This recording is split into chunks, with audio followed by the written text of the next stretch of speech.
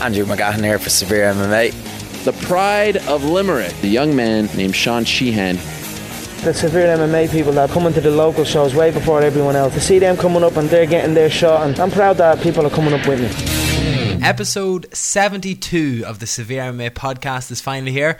Andrew McGahan joined, as always, by a very high senior panellist member of the Bidone d'Oro Award in the Italian League. Sean, what shit to open the podcast, what is the Bidone d'Oro Award? It's for the top goal scorer in Serie A. Incorrect. I said that with such... Oh, you certainly did. Though. You were so sure, like. I wasn't. Because look, here's where it is, Sean. The proof is in the pudding. As I said, you were a member on the committee, which means you wouldn't need a committee member for who was the top goal scorer. That's a good point. I should have thought. And I've probably said it wrong as well. It's Bidone, and then it looks like someone from Westmeath is trying to say, "Give me an Oro bar." Do you know D'Oro? Give me the Oro. So D apostrophe O-R-O.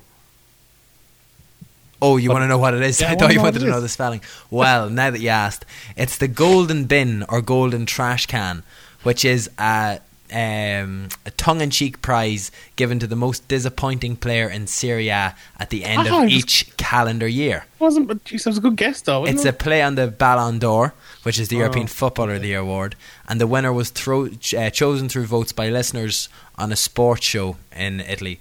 The first prize was awarded in 2003 to Rivaldo with AC Milan. Jesus, we should make up one of them for a fucking Severe MMA. Number 2. Agreement with it every year. So. Holy shit! Number 2 that year was Gaddafi's son. Oh yeah, Al Said Muammar Gaddafi, who he basically bought him onto that team, didn't he? He Parigia or something like that. So first of all, whoever voted on this got killed for putting Gaddafi's son second. He only came second last. So. No, he was only the second worst player. And it was awarded. The reason that I know this is because my mate used to big up Ricardo Quaresma. Obviously, fair enough, absolute superstar on YouTube back in 2006 and 7. All he could do is a Rabona and a kick it with the ball with the outside of his foot.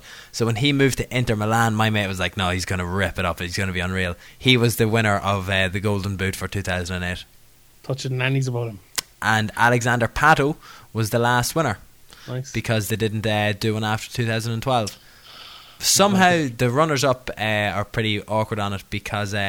Nicholas Bentner seemed to get it for Juventus as well, which obviously isn't true. Like, so, mistake. Yeah. Have Must you be been enjoying the European Championships anyway so far? I haven't. Do you know what I noticed? The one thing about it is going to be really good. You're going to see top athletes be able to recover faster in between games and perform very, very well. Is that like, are you like accusing people of being on drugs or something? No, I was trying to give a nice segue into our supplement sponsor, ORSnutrition.com. Okay, will you allow me to continue? Yeah, they're better than any drugs. Yeah. Go on. ORSnutrition.com, proud sponsors of the Severe MMA podcast.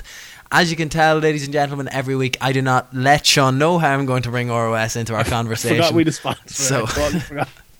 So if you're the next Robbie Keane, the next Shane Long, the next Darren Randolph, doesn't matter, you're a young up and coming athlete and you need all the supplements you need to be taking as an athlete at this stage, well then ROSnutrition.com, they have all of your pre-workouts, they have all of your recovery drinks, they have different types of proteins, whey and plant-based. They've sent out a couple of things to me, my vitamin D tablets especially. I have to admit, they're brilliant, aren't they? Yeah, I've been taking them as well. Very, very good. And I'm a big fan of my BCAs as well, my fruit punch flavour BCAs to keep drinking during training. It does allow me to keep going a little bit longer, I feel, and even do a little bit more after the session, whether that's drilling or a couple of sprints. So I have no hassle with that. Maybe you're not an athlete, maybe you're not a soccer player, maybe you're not a martial artist. That's okay.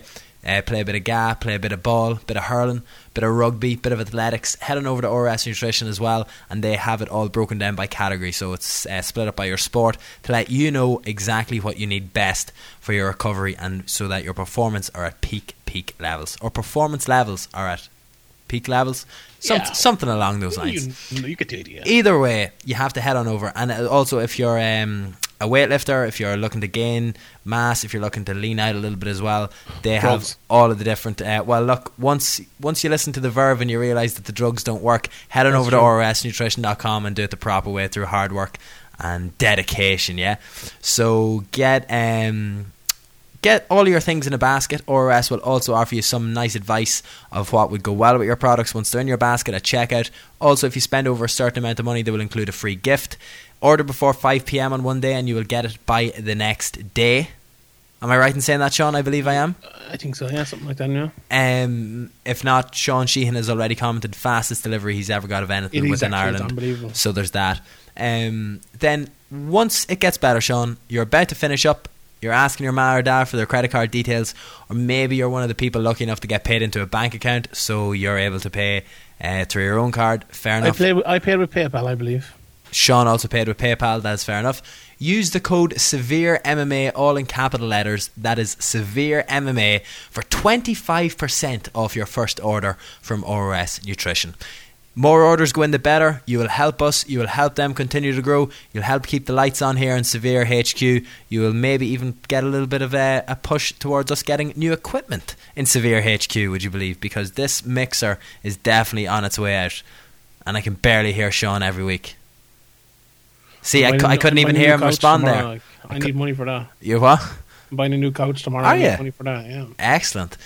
In finishing, in closing, as always, go check them out on their social medias, ORS Nutrition on Facebook, Instagram and Twitter. Use the promo code SEVEREMMA for 25% off your first order on RSNutrition.com. Excellent. Back to the Euro, Sean.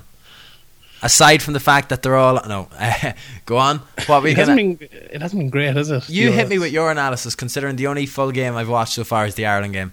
The Ireland game was good, now in fairness. I kind of half fell asleep there during the Italy and Belgium game because I was kind of preparing for this, getting ready, have my pre-match nap before my pre-match meal of 3 bars from Aldi even, so I didn't see that. But most of the matches have been very disappointing, 1 or 2 kind of goals. Spain were kind of rubbish.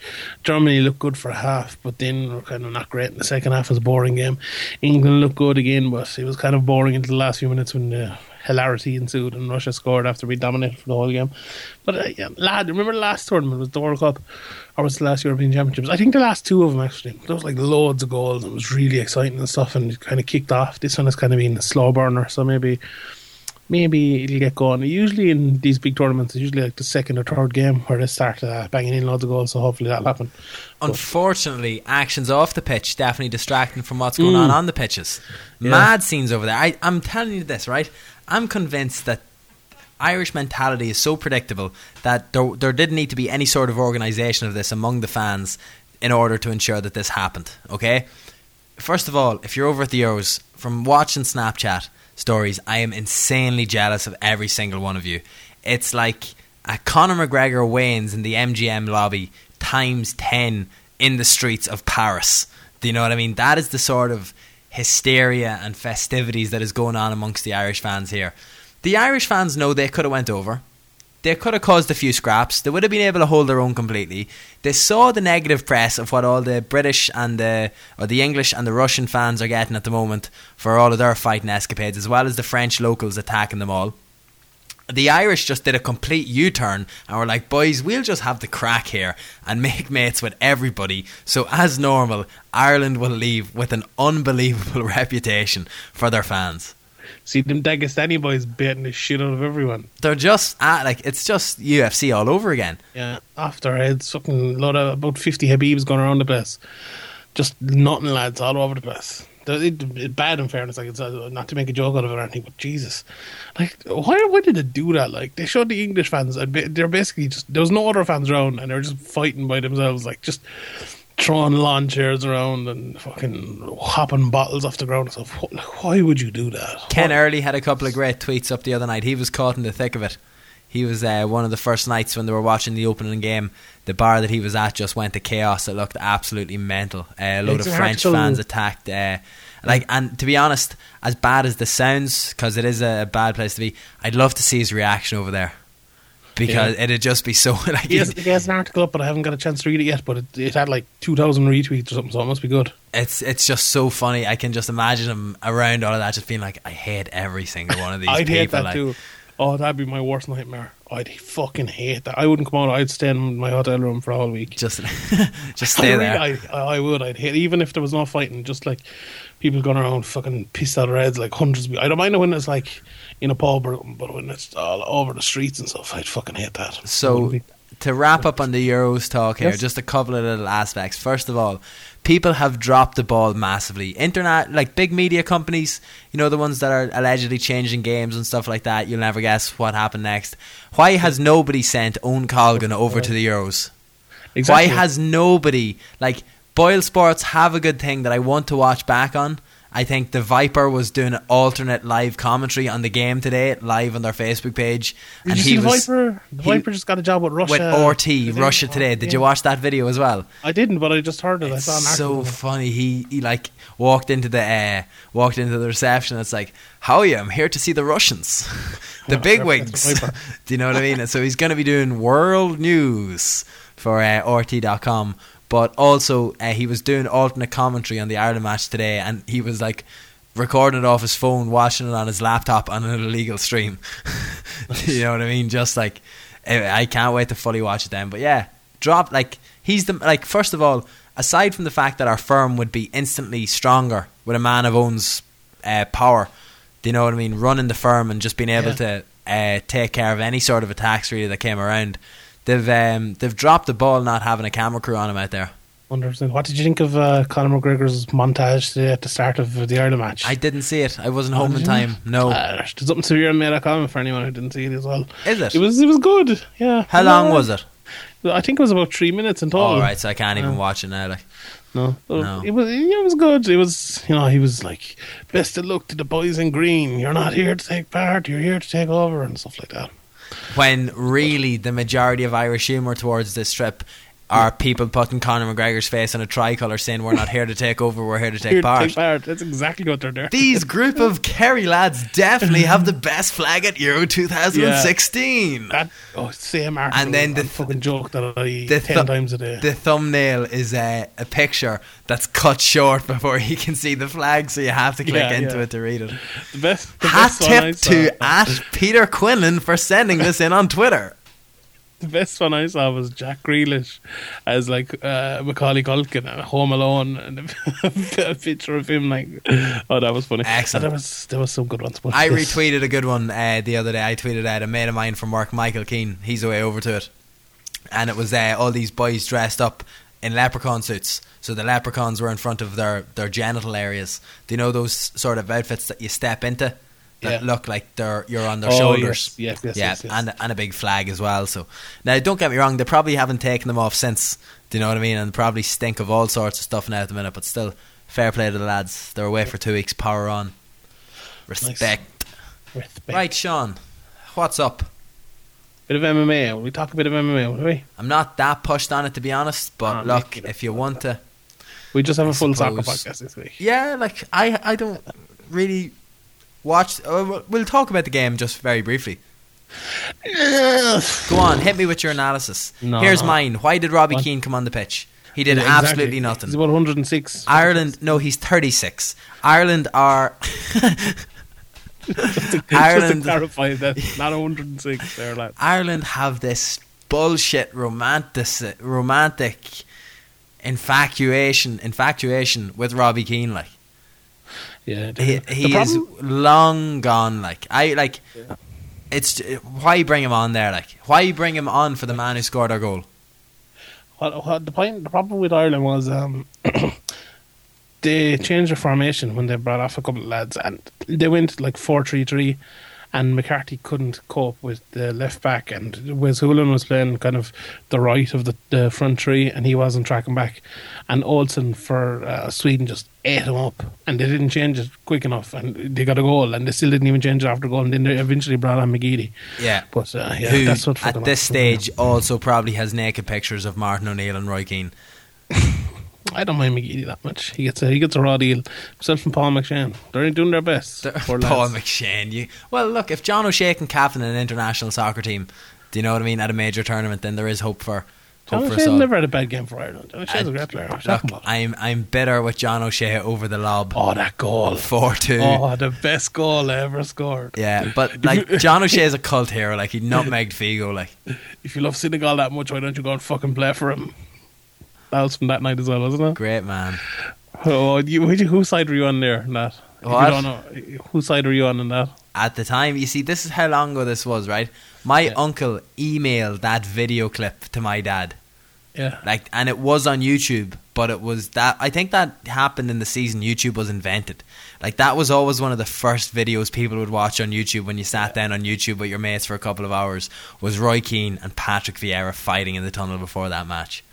I was at my friend's house watching. I remember I've never been as up for a match ever as that match. Like, that was a fucking war on the pitch that night. Yeah, that was outstanding. Like, blah, blah, blah, football has changed, blah, blah, blah. Do you know what else will be a war? What? Rory McDonald versus Stephen Wonderboy Thompson. Beat you.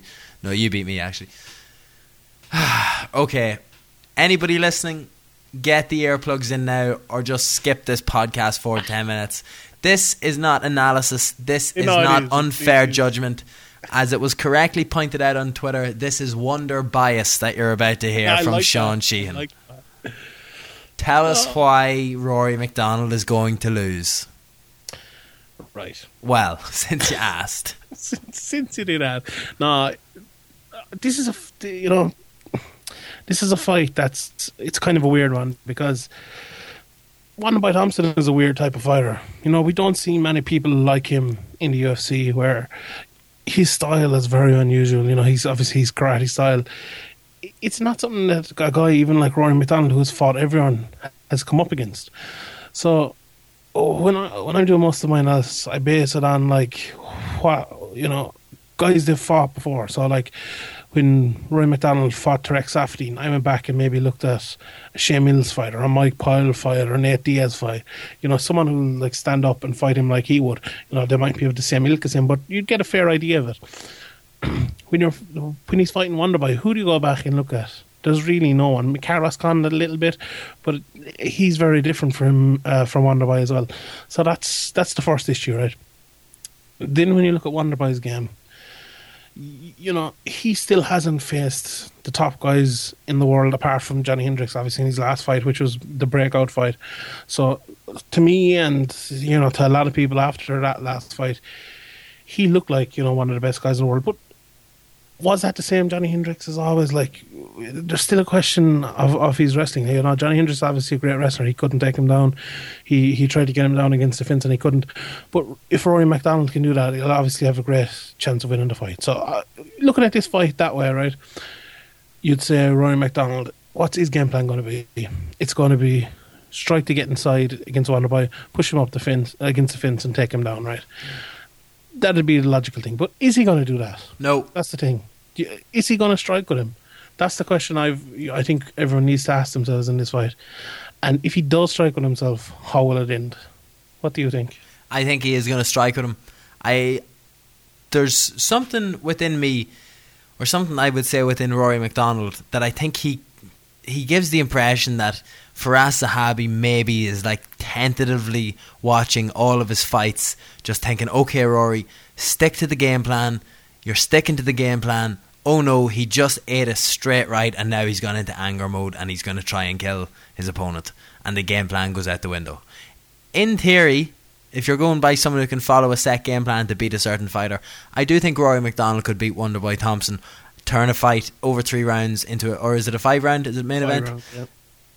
Over 5 rounds, turn it into a boring, like Carlos Condit versus Nick Diaz style fight, you know what I mean, where he's running, he's tipping and tapping, he's in and out. I think Rory would be able to beat him in that way. But do you though?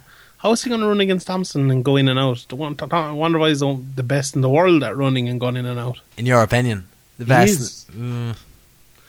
I don't know. I just think that this could be we've spoken multiple times in the last couple of weeks about guys losing fights and us thinking it's okay because they're not the finished article.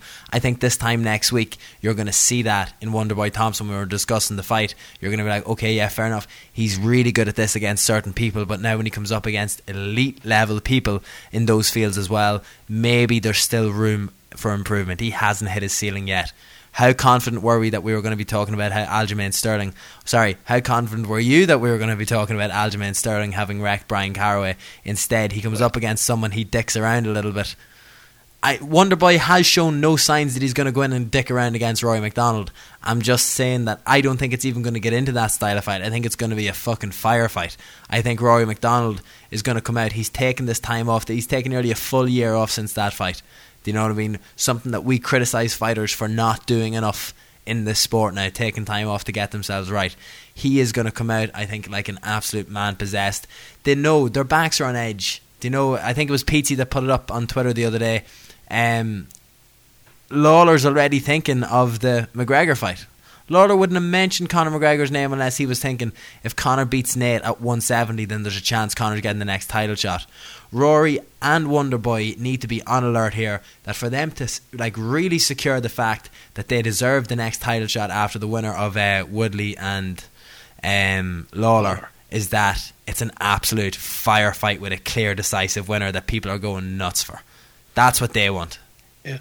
What Rory MacDonald is great at as a striker is he's a great jab, and when guys come inside, he puts great combinations together and hurts them that way. And he can fight from range, as you said there. He can tip and tap guys, fight them from the outside, and win a decision. We've seen him do that before. We see that Tarek Safin fight that I mentioned there. He did that in it, and he had a firefight with him in the pocket. But Steve Wonderboy Thompson is different. He, this is not just me because I have an affinity for him. He is a different sort of striker. Like, he won't stand there and let you jab him. He'll be on the outside with his hands up, fighting from range where you can't hit him, and then he'll dart in and he'll hit you. Like, Rory's going to have to try to counter him and hit him that way if he does want to hit him. And one big thing here is that they've trained together before. Obviously, Wonderboy Thompson used to train a lot with George St. Pierre. He used to be in TriStar Gym, so I think they said they haven't sparred with each other that much, but they've been in the gym. They've definitely felt each other. So I think that's a huge plus point for. Yeah, I think that's a huge plus point. Yeah, exactly. For us in Noise Game, that's a huge plus point for Rory MacDonald, because the biggest thing with guys like Wonderboy is that you don't feel them. You don't know what their game is like. But still, I think he's a different level of striker. I honestly do to anyone in that division. Would you say he's on a new level? He's the newest level.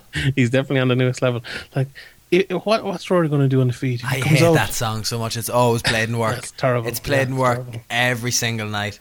Terrible. But like, if Rory comes out and jabs, what's Wonderboy going to do? He's going to slip it and he's just going to kick him in the head, or he's going to kick him in the legs, or he's going to kick him in the body. Look, if this fight goes on the feet, I can't. Like, Rory is a great fighter on the feet. And I'm sure he'll have a plan. He'll have the plan to maybe push Wonderboy up against the fence and keep on to him like that, keep pressure on him. That could work. We haven't seen anyone doing it yet, but Rory MacDonald is a great fighter. He could do that. But if this fight stays on the field, I really think Wonderboy will win, and he'll get the knockout pretty quickly. You think he'll knock him out? I do, yeah. Well, if he can keep it on the feet, I think he will. Because Rory's defensively he's great sometimes defensively when he can keep you at the end of his jab, but when he meets a guy like Robbie Lawler or like Wonderboy now, he eats shots because they will fight him. Where I said he's very good a minute ago, in a firefight after his jab when guys come in against him. But when a guy will meet him there and beat him there, or even get like the same, will both land 2 or 3 shots, Rory usually comes out on the worst end of that. Against a guy like maybe Carlos Condit back in the day. That was a long time ago, so maybe you can't take too much out of that. But especially against Robbie Lawler. And against Wonderboy, I think that'll be the case again. Wonderboy's hands have improved an awful amount, and his kicks obviously are a different level. But I think Rory will know that. I think he will know that. He'll realise that his grappling is the way to win this fight. I think he will go out and try to grapple. We've seen it. We've seen him doing it before. We saw him take down. BJ Penn is a very different night, but we've seen him do that. We saw him take down Robbie Lawler in the first fight and try to do it to him. Even Damian Maia, we saw him on the floor with Damian Maia do very well. If he can get inside Wonderboy and take him down, that's definitely his way to win this fight. Like, he can win this fight if he does that. But the thing is, Wonderboy has improved an awful lot in that realm over the last So Wonderboy's going to tap him off his back. That's what you're saying? No. But at stopping guys from taking him down, his wrestling. He's been working with Chris Weidman an awful lot. His jiu-jitsu isn't. I don't think it is as bad as maybe what people think. He's. You probably know who his brother-in-law is, don't you? He's been working with him for like 6 or 7 years, I think. Who's his brother-in-law? Machado. Jean-Jacques. Not Jean-Jacques. I think Jean-Jacques' brother Regan. or something like that. I don't know. Someone anyway. One of them people know. Someone will tell us. Well, if it's Regan, he's a bit of, like, he trains Ashton Kutcher, like, and he's just one of those guys that trains a load of celebrities and for private. No, it's hold on. Let me open this thing. See if I can you look it up while I just spit something back at you there for 1 second. I was about to say, is this going to be the fight that we see maybe Rory McDonald matured? As we mentioned his last fight, getting the damage. Firas Zahabi, definitely one of the forefronting coaches, definitely the number one coach in the world for like progressive thinking methods, I think, in terms of his training and what he's doing with his fighters. Like, unquestionably the front runner. He will see that fight as the amount of damage that he took. Is this going to be now the different turning of Rory McDonald's career? We're like, okay, when we know you can win a fight in a certain way, why aren't we going out to do that instead of getting into a fight where we could take pointless damage? And I was about to go on to that point, only you started mentioning the bringing him down to the ground, and I think there is a case to be made for that as well. Like Rory McDonald, if we're sitting here next week and we're talking that Rory McDonald taps him out with a Darce choke or something like that, do you know, like gets him is able to get him down to the ground, gets into a half guard sort of situation, is landing good shots on top. Wonderboy comes up to try turtle onto his knees, but Rory's jiu-jitsu is that good, slides the right arm through for a Darce. Do you know, I can see myself sitting here talking about that next week 100%. Yeah, I could see that happening as well, definitely. Like, this isn't a fight like Johnny Hendricks where I gave Johnny Hendricks a bit of a chance, but I thought Wonderboy was really going to wreck him on the feet. This is a chance, or this is a fight where Rory McDonald has a real chance of beating Wonderboy. I think I'm like 55-45, that sort of range in this fight. I just think Wonderboy's liar. No, I am. I really am. I'm a huge fan of Rory McDonald. Anyone who fucking knows me knows I'm a huge fan of Rory McDonald as well. This is, I obviously like Wonderboy as well, but I just think Wonderboy's takedown defense is going to be good enough to keep him on the feet enough for him to land enough shots to knock out Rory McDonald, if that makes sense. Like, I could see Rory taking him down once, maybe twice, but is he going to keep taking him down for the whole 5 rounds to beat him? I don't think he is, and I think if you give Wonderboy 1 or 2 shots on the feet, if he gets a 3-minute burst on the feet, he's going to hurt Rory McDonald. And if Rory takes him down, if he gets up and he gets another 3 minutes in the next round, he's probably going to finish him. Like, I find it very hard to not see. I do think Wonderboy will be able to knock him out. As you said there, Rory's taken a lot of damage, and all those things add up.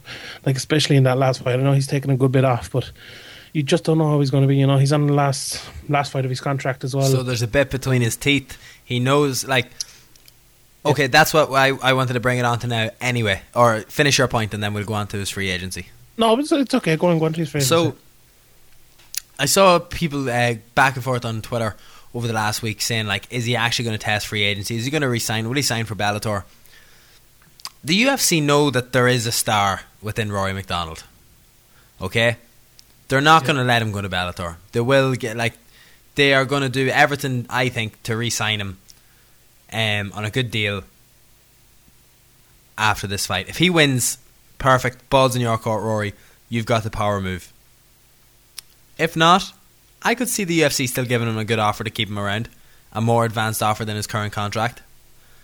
I don't think they can afford to lose someone like Rory McDonald to Bellator, because someone like Rory McDonald matched up against Bellator's welterweights is an absolute recipe for success. Do you know what I mean? A highlight reel after highlight reel dominating champion.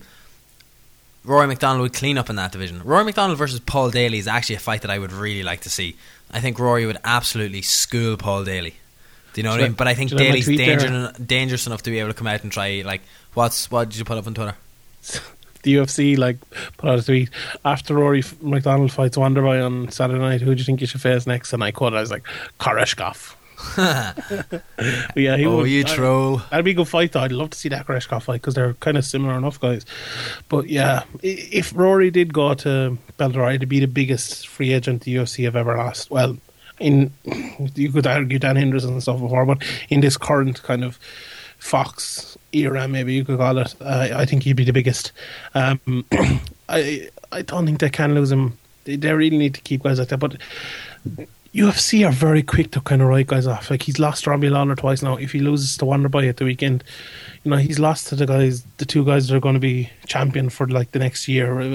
Maybe McGregor as well. But well, I'm not saying McGregor's going to beat Lawler, but if McGregor gets a title shot, but guys who are going to be fighting for the championship, like, if Wonderboy wins at the weekend, there's no one else that's going to be fighting for the championship. But yeah, look, Rory.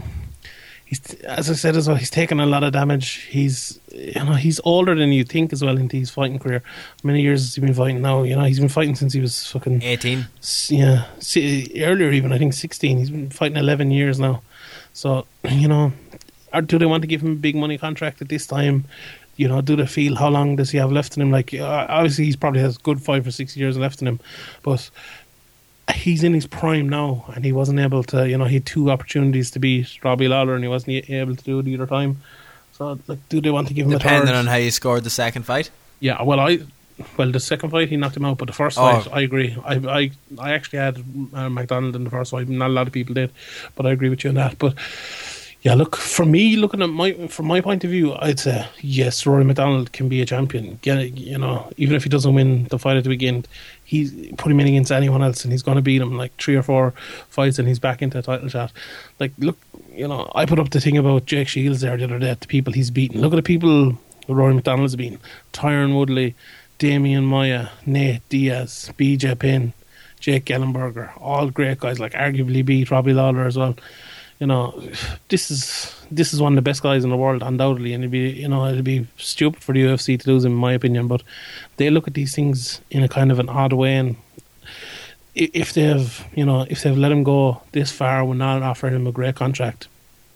How far are they going to let him go? Because Bellator, I haven't heard if they are or not, but if I was Bellator, I'd be making a big play for him, so they probably will. But anyway, who's your pick for the fight at the weekend? I think Robbie Lawler is going to win. Or not Robbie Lawler, sorry, I'm on Robbie Lawler's Wikipedia page. I think Rory McDonald is going to win.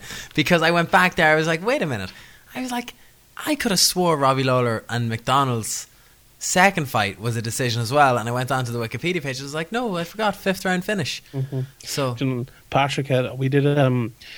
Because of that, I think Rory McDonald is going to win. Go on. Accumulator. We didn't accumulator that night. Patrick had like 50 quid on like 5 different things that I picked out for him, and one of them was the last one was Rory McDonald to win. And like, he was minutes away from winning a decision, and he got knocked out. And he was going to win like a fucking grand or something like that. Unbelievable. But why do you think? How is Rory going to win? I think Rory's going to tap him, Sean. And look, go ahead, jiu-jitsu. Cut your Dominic Cruz bullshit out here with your analyst hat on, right? None of this. No, tell me how he's going to do it. No, you're going to knock me out. You can't even. I'm the least hit guy in the division, right? I'm not taking this gimmick shit off you now, right? 10 past 12 on a Monday night. I am not going to be explain this, explain that, explain this. You're not even able to hit me, bro. You're not even able. No, you just tell me why you think Wonderboy Thompson's going to win, and I'll tell you why Rory's going to sub him. Look, Wonderboy is going to. He's going to stop his takedown. He's going to stop his jiu-jitsu. He's hugging. He's going to stop all that. He's going to kick him in the face, and he's going to knock him out. Let that be an into it. Rory's chin, but in all seriousness as well, Rory's chin, where's Rory's chin at now? That was a ferocious beating he took against Robbie Lawler. Stephen Thompson, doesn't his dad train him as well? A bit, yeah. He's the proper version of Sage Northcutt then. Yeah, he is, yeah. He's flashy striker whose father isn't pushy. Carlos Machado is his name as well, by the way. Carlos Machado, yeah. He's like a mix between Conor McGregor and Sage Northcutt, I think Wonderboy Thompson is. See the way we're talking about free agency leading up to this fight? Yeah. A man that the UFC will probably never, ever, ever, ever, ever, ever, ever have to worry about free agency is in the co-main event. Donald Cerrone. That's him. Yeah, I'm really not looking forward to this fight whatsoever. Why? against Patrick Cote. Just, it's pointless. Like, you're a welterweight fight with Cerrone and Cote. Like, Cote's been on a good run recently. This discredits his further run at 170 because he's fighting a lightweight who just wants to fight. But I think Cerrone will probably beat him. But I don't know. It's just a weird fight. Like, what if you're moving Cerrone up to welterweight? At least push him towards the title picture. Like, you know, there's plenty of guys around there that he could have fight. Even a guy like, you know, Neil Magny or Matt Brown or Dong Hyun Kim or someone like that. Just, this is a very odd one, I think. It's obviously because it's on in Canada and they want Cote there and needed another big name on this card, and that's why Cerrone's there. But the matchmaking is a bit weird. The rest of this card is just awful as well, so maybe that's why they put Cerrone on it. But look, Cote has kind of had a career resurgence, mostly because I think his wrestling game has improved an awful lot. He's always had a big overhand right, being able to knock guys out. But I think you saw against Joe Riggs and even a little bit against Wonderboy Thompson in that fight. Even though he lost, his wrestling had improved an awful lot. He's able to push guys against the fence, win large parts of fights, and then use that fence work to land these big shots, and which before he was kind of struggling to do, I think, because obviously he's getting a little bit older now and he's maybe not as fast as he was back in the days when he was fighting Anderson Silva and Ricardo Almeida and the likes of that. But yeah, I think Cerrone's good with his back against the fence. Even if he does take him down, Cerrone's very good off his back as well. So I don't think Cote is going to want to put him in there. Obviously, Cote could catch him early. Cerrone doesn't like to be hit early, and if he can catch him early and hit him once, I don't think any fighter likes to be hit early. Yeah, well, some of them do. Some of them need it, to get them turned on. Cerrone especially he's not a good starter. He'll tell you that himself. But yeah, I think Cerrone will kick his legs, hurt him. And it'll probably go, I don't know, all the rounds. If Cote takes him down, I could see Cote getting submitted, but it could be a good fight, but just meaningless to me. Well, that was a bit harsh on the two men in the co-main event of this weekend.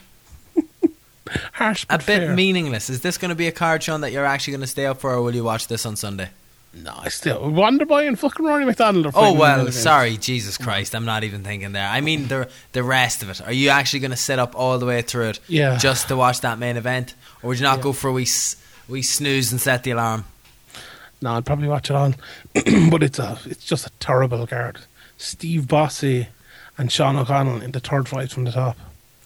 Well, cards like this make me praise the day we decided not to do a format of a podcast where we break down a full card. Yeah. Which are only ever good when they're done by stuff like Sherdog's Roundtable or something like that, leading up to a big card where it's full of fights that are interesting that you really want to hear it. But do you really want, I couldn't think of anything worse than listening to two low-level European mixed martial arts correspondences as ourselves high level discuss the intricate nature of UFC Fight Night Ottawa. There's a couple of okay fights tonight. Letourneau against Calderwood, that's a good fight. Yes, that is a very good fight. First ever women's flyweight fight. Tamdam McCrory as well as fighting. He's fighting Christoph Jacko, which isn't great, but I like Tamdam. And Elias Teodoro against Sam Alvey, that's a good Chris fight. Beale and Joe Soto. How do you think Calderwood's going to do? Nice win for her? I think Letourneau will probably win. Really? Yeah, I think Valerie Letourneau is a good fighter. It should be a good stand-up fight, though, I think, that one, which Joanne Calder will obviously like. But I don't know, she comes across to me as someone who kind of doesn't like travelling, maybe. She might be better, she obviously fought well in Scotland and stuff. She might be better fighting around Europe. I don't know, I could be totally wrong on that now. But Letourneau is very good. I know she didn't look that good against... She fought Ian Jacek, didn't she? Yeah, she didn't look great in that fight, obviously, but she had a good run coming up to that. I think flyweight is her natural weight as well. She beat Marina Moroz, who beat Joanne Calderwood as well. So that's a bit of MMA math there for you. If you want a bit more close MMA math to discredit your opinion, she won't have to travel fucking anywhere because she's living in TriStar. I'm a fucking idiot. There you go. Just edit that out there. No, absolutely not. She's been over in TriStar for the last couple of months training. She definitely wins, so. Excellent flip. So aside from that, we will be watching it. We will give you a full breakdown of it. Well, what will happen is Sean will watch the fights live on Saturday night. He will text me while I'm at work. He will say, you need to watch this fight, you need to watch this fight, you need to watch this fight. I will watch those fights probably before we record the podcast next week. Well, definitely, because I'm doing nothing next Sunday, so we will be free to watch fights. Sean, what? Do you know who else has been living in Canada? Who has? Joseph Duffy, yeah? No, Brock Lesnar. Oh, yeah. Yeah, what do you think of that? Did you hear that? He's representing Canada in his next fight. His fight kit is going to be Canada and not the US.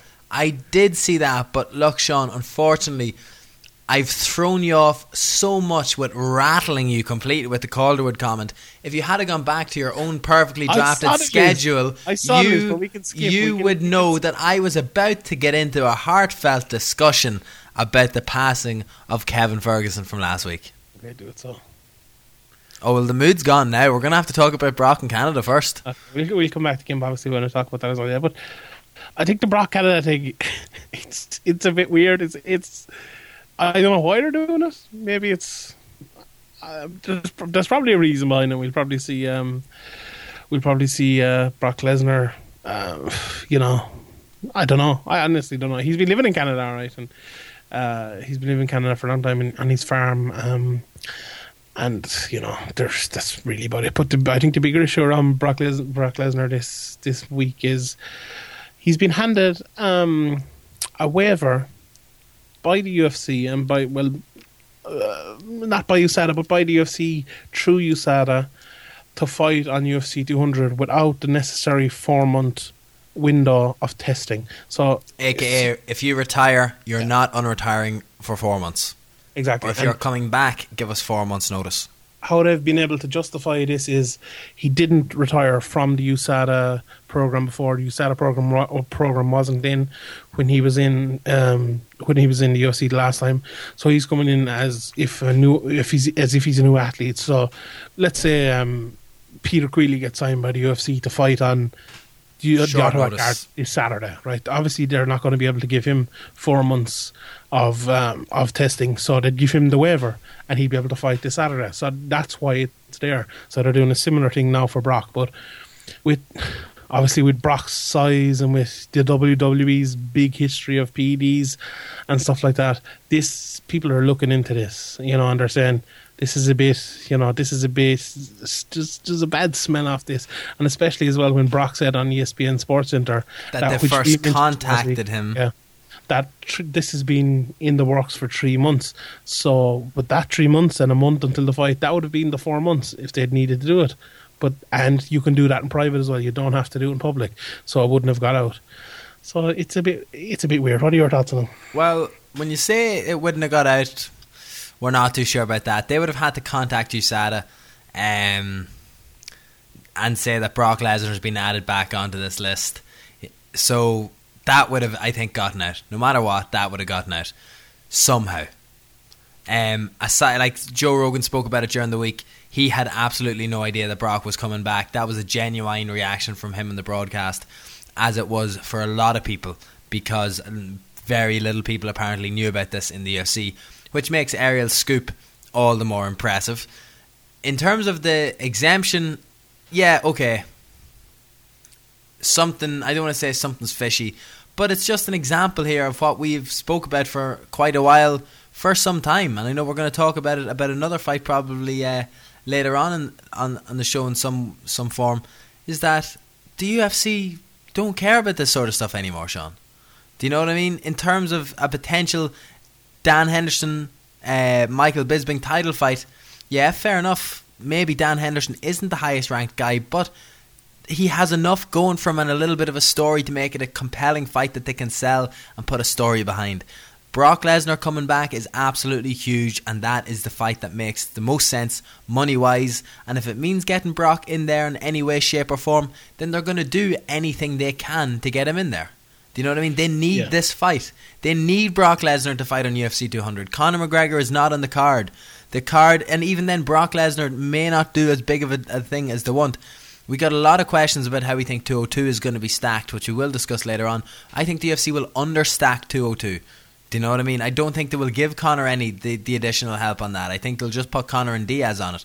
UFC 200 is the benchmark here, and they needed, no matter what, Brock Lesnar on that card. I'm not saying that they're letting him take drugs. He is still going to get drug tested. He will get tested fight week. He will not get out of competition drug tested between now and the fight. He will. Will he? Yeah, from last Monday he was on the list to be drug tested. Then what's the waiver for? The waiver is you need 4 months to get back on it. Say now if Shane Carwin, no, not Shane Carwin, who retired recently? Say Dan Henderson retired. Okay, this week, right? I completely misunderstood that whole situation because the way, like literally, I read it first on Twitter when it came out, and then your timeline gets spammed with articles and people getting the wrong idea, clickbaiting and shit again. All of that stuff. Brock Lesnar won't be drug tested for UFC 200 out of competition. And like, why are you even putting that up there if you're influencing idiots like me that have to go on a podcast and discuss it? Yeah. Maybe, okay, we're even now. I should edit that out and I'll leave your Calderwood thing in there. No, just leave him both in. But yeah, say like if Dan Henderson retired now and he decided in 18 months' time he wants to come back. Before he can fight, he'd have to go through 4 months of out of competition testing. Where they may only test him once. Well, yeah, where they could test him 15 times, they could test him once, they won't test him at all, right? Well, Brock Lesnar didn't have to go through that. He only has 1 month of out of competition testing. He signed up last Monday, the day he was on Sports Center, or maybe Tuesday, or whatever it was.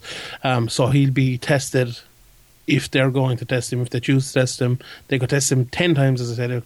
They could test him twice, they could test him once between now and the fight, and after the fight as well. You know, he could retire again after the fight or something, and he'd go off that list, and then he wouldn't be able to come back for 4 months, well, unless they gave him a waiver again. But it just looks bad. I think things, you can understand it from the UFC's point of view.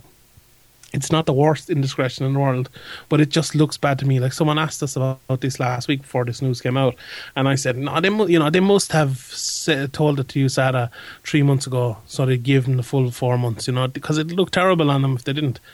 And when it comes out that they didn't, it just does look terrible. It looks, from the world he's coming from, and where he is now, it just, I don't know. It just looks bad, and maybe they'll learn from this. This is one of the things as well. You said we spoke about it, in our first few podcasts when they were bringing it in at first. There's going to be a lot of changes and a lot of things to work with, and maybe this is one of the things that the UFC doesn't do again, or maybe they cover their back by announcing the thing a little bit earlier to USADA. But you said there as well that if they had told USADA that it would break somehow, I don't know, would it? Because USADA are secrecy, like that's what they're all about. They have like this chain thing where they can't tell anybody anything, and that's what they're all about, kind of USADA. So I don't think it would break, but yeah, you'd never know really. But it's just, there's just a stinky kind of feeling on it, and it's not nice. Unfortunately, though, will we move on? Yeah. Within the last week, Kevin Ferguson, more popularly known by his name of Kimbo Slice, passed away. Easily, Sean, the biggest star in mixed martial arts history. I think that's a fair enough thing to say. Well, I wouldn't go that far. Well, I would, because he's the most watched fighter on cable television in American history.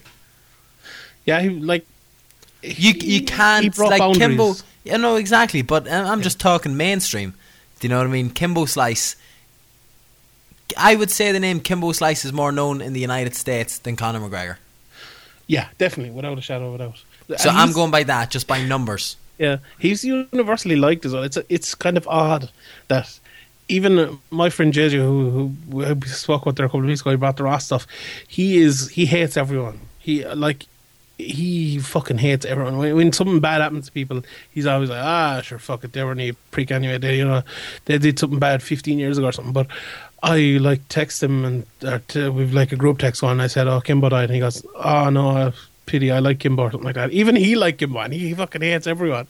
So there's that. Like, you see, when people die in combat sports or in MMA, there's always someone has something bad to say about him. There's always, one or two people or a group of people, but no one seems to have anything bad to say about Kimbo. Like, every person I've heard is kind of always has good things to say about him, because he broke onto the scene through YouTube, and it was when YouTube first came out, and people knew him. People knew Kimbo before they knew him as an MMA fighter. So when you went to, interview him, or when you met him at an event, you had this preconceived idea of what Kimbo he was going to be like. Yeah, and then he was just not like that at all. He was really nice. Now, you heard Brendan Schaub talking about that. I know it was on Joe Rogan or his own podcast. I saw a clip of it, and he spoke some great stuff about him and about how much he loved his kids, and he was the American dream. Really, I saw a lot of people describing him as that. He fought his way out of poverty. He literally fought his way out of poverty in the backyards and came up through Elite XC, got into the UFC, fought, and as you said, won in the UFC. In Elite, beat Houston Alexander. Elite XC as well.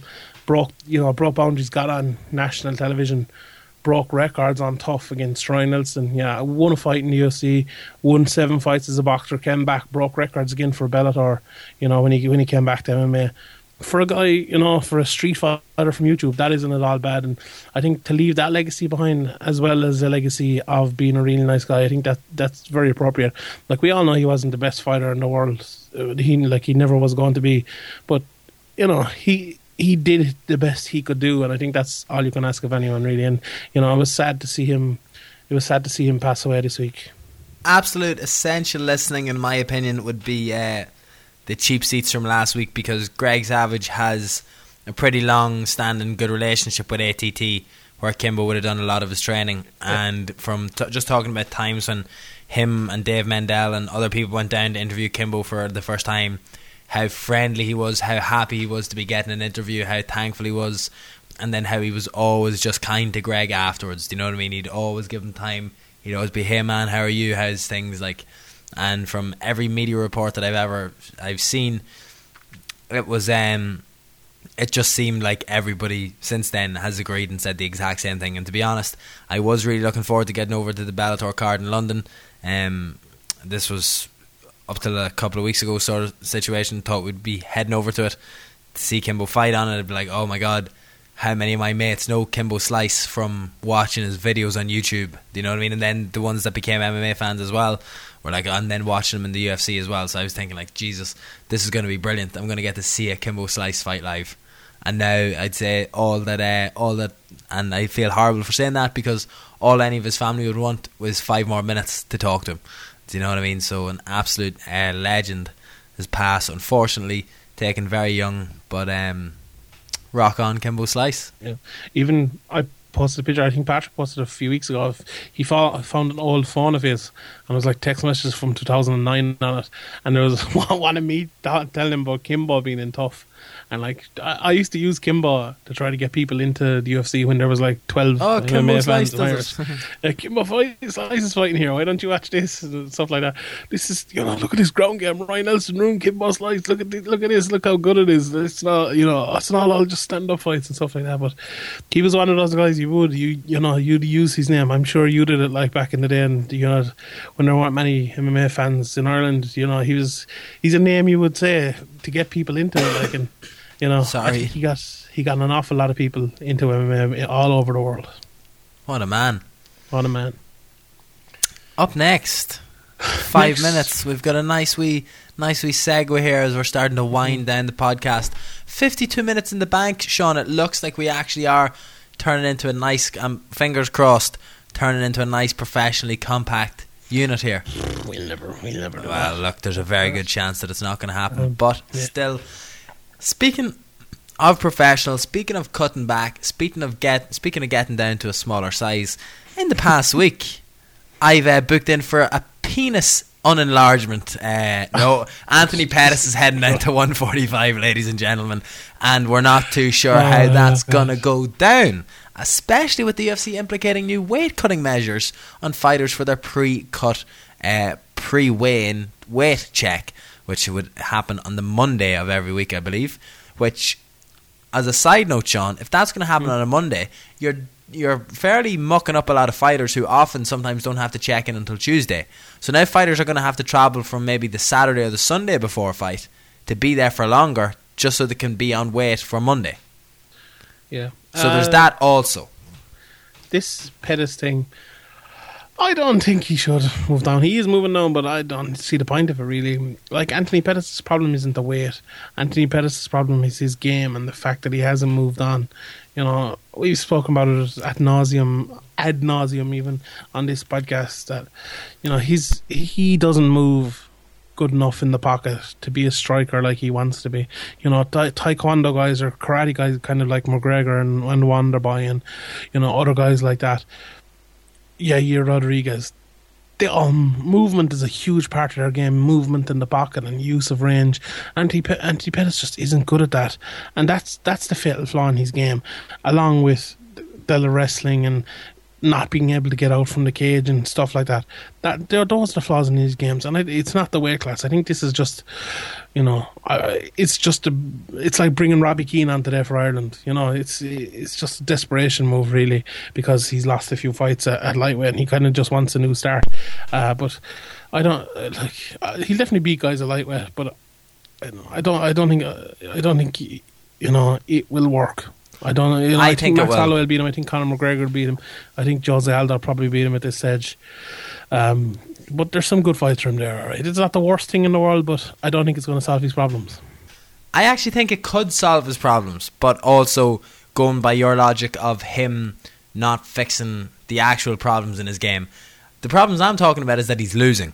You know, so I can see him going to 145 and beating guys. The reason that he's losing at 155 is because, as you're correctly saying, he isn't improving or adapting his game plan. There's it's the joke on Reddit at the minute. The Pettis blueprint is out there. So when you have a guy who's bigger than you, stronger than you, knows what game plan he has to implement to be able to beat you, then there's a very good chance he's going to go out and do that. However, the tides are turned when you're the bigger guy in the division and actually able to keep guys away with your strikes and they fear your power, which is now what's going to happen. I'd say that the majority of the guys at 155 are thinking, yeah, okay, as long as I do this, like, I'm not afraid of his stopping power anymore. I'm not afraid of being finished here. I am confident that I'm going to be able to wrestle him. I am confident that I'm going to be able to put him up against the cage and beat him up.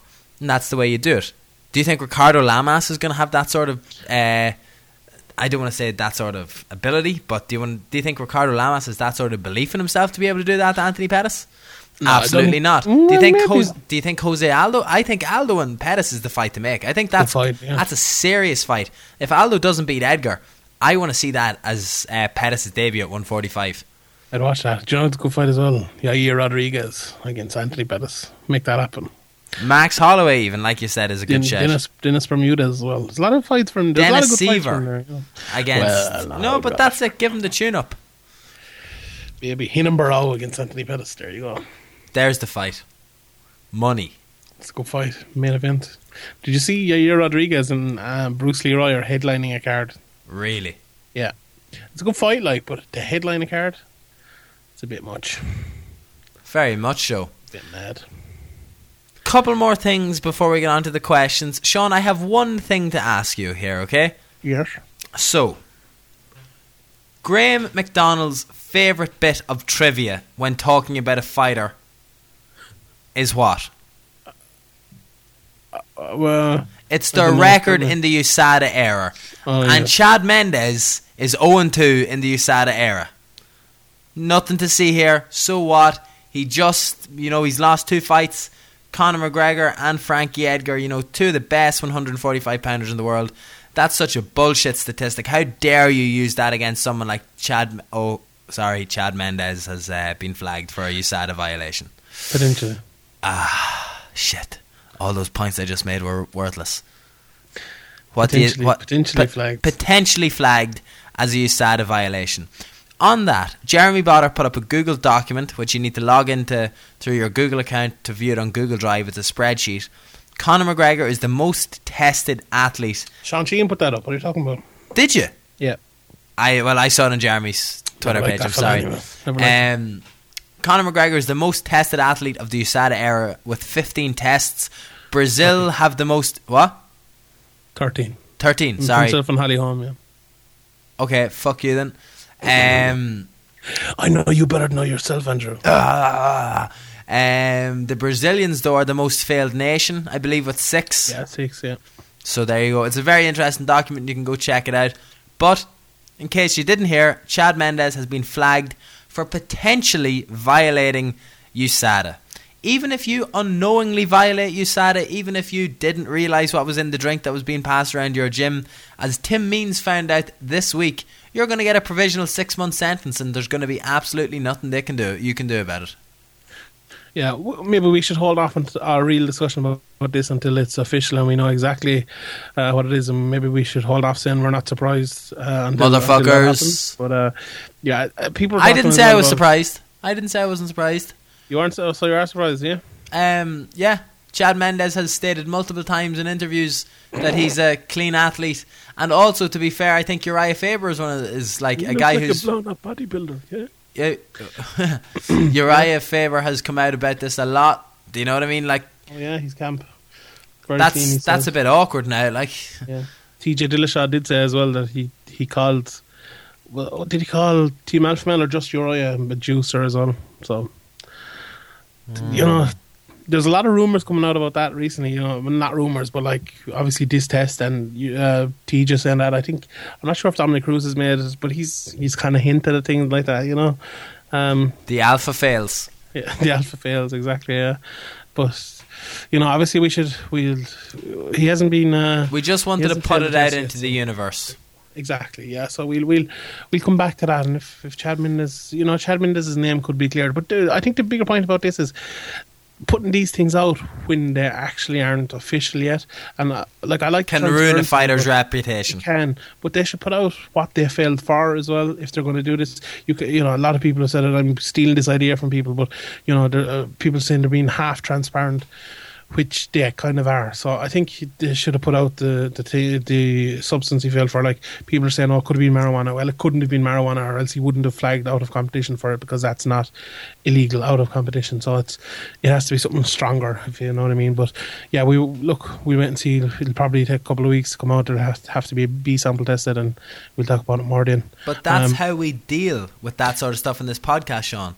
It is. That's how we deal, because once we talk about something and once there's been a development in it, we come all the way back to address it and make sure we get a second take in there on it. In case you didn't know, Ariel Helwani is back covering UFC events. Sean, here we go. Joe Rogan talked about this extensively. There is a little bit of a chat we could have on it, as we have a bit of time here before questions. In my opinion, a couple of things here is things that left a bad taste in my mouth. Number one, the statement was released after the internet had already melted down about Kimbo Slice dying. Okay? I felt the timing for them to release the story, which had garnered such an interest up until that point, was interesting when they released it, because they kind of just tried to be like, yeah, this happened, okay? Nobody asked us anything about it. Thanks very much. They posted it, they buried it on their website. You can't put in Ariel Helwani's statement into Google and find it on UFC.com because of SEO manipulation. In the article itself, there's no mention of Ariel Helwani, and even within the apology, they tried to make their own stab at him within it, which was an apology and a statement that MMA fighting and all had their credentials back and there wouldn't be an issue. But to me, it just seemed like the UFC picked their moment very well to reverse the Ariel Helwani news, because on any other day of last week in mixed martial arts, that would have been a much bigger story than it ended up being. Yeah, but the timing, it's kind of weird, because I think they had to get it out as quick soon as Mary, possible. they made the decision. So your point is fair, but I think, you know, look, we could forgive them for that. But the statement itself, I thought it was disgraceful. Really, they didn't mention the man's name, or they didn't mention, you know, obviously Ariel's name. They didn't mention Casey. They didn't mention Esther. And they took a stab at Ariel, saying that the way he was doing things they felt it was bad and stuff, which it wasn't. That's just, you know, okay, they're fair enough. They said how they felt. I wouldn't, you know, I wouldn't criticize them too much for that, even though they were wrong. But for not even mention his name, you know, I thought that was just terrible. And fair play to SBN, obviously the company who who Ariel works for, SB Nation, they came out and released another statement refuting that, refuting what the UFC said about the way the means by which Ariel released the statement or released the news. They said but the means by which he released the news was basically bad, and it wasn't up to journalistic standards or whatever, and SB Nation totally refuted that, which was great. But look, Ariel's back, and it's great. But we even mentioned it last week. This is a bigger thing. This is, Josh Gross needs to be back, and people like that. The media needs to be treated better by the UFC. Like, they're just constantly treated badly. I think the media has changed an awful lot. Like, if we were having this conversation 5 years ago, I don't think I'd be as vehemently in favour of the media, maybe because I wasn't a part of the media back then, but I think media has improved an awful lot. Like, there's an awful lot of good people covering the media these days, and if you probably know other people who've been watching this sport for a long time now, there used to be a lot of bullshit articles back in the day, like, a lot of bad journalism and a lot of lies being told. But it's not, it's but by people who didn't really know what they're doing. But a lot of people now do know what they're doing. There's a lot of good outlets doing stories and breaking news and stuff like that. You see, like, Bloody Elbow do great work with likes of John Nash and Paul Gift and Kareem Zidane. Kareem Zidane hasn't asked me anything in the next couple of days about Russian MMA. Yeah, that'd be interesting.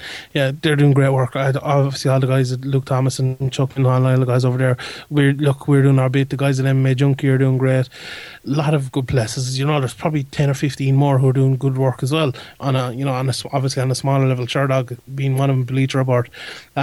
So they need to reflect the change in media. MMA media has become more professional.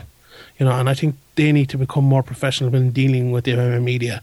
And I think, there's been talks about things happening. We'll wait and see if they do happen, what the way things go. But hopefully this will change things. And I think, people who are tweeting the UFC trying to get Ariel back and making a big deal of it, I think they need to make a big deal for Josh Gross as well.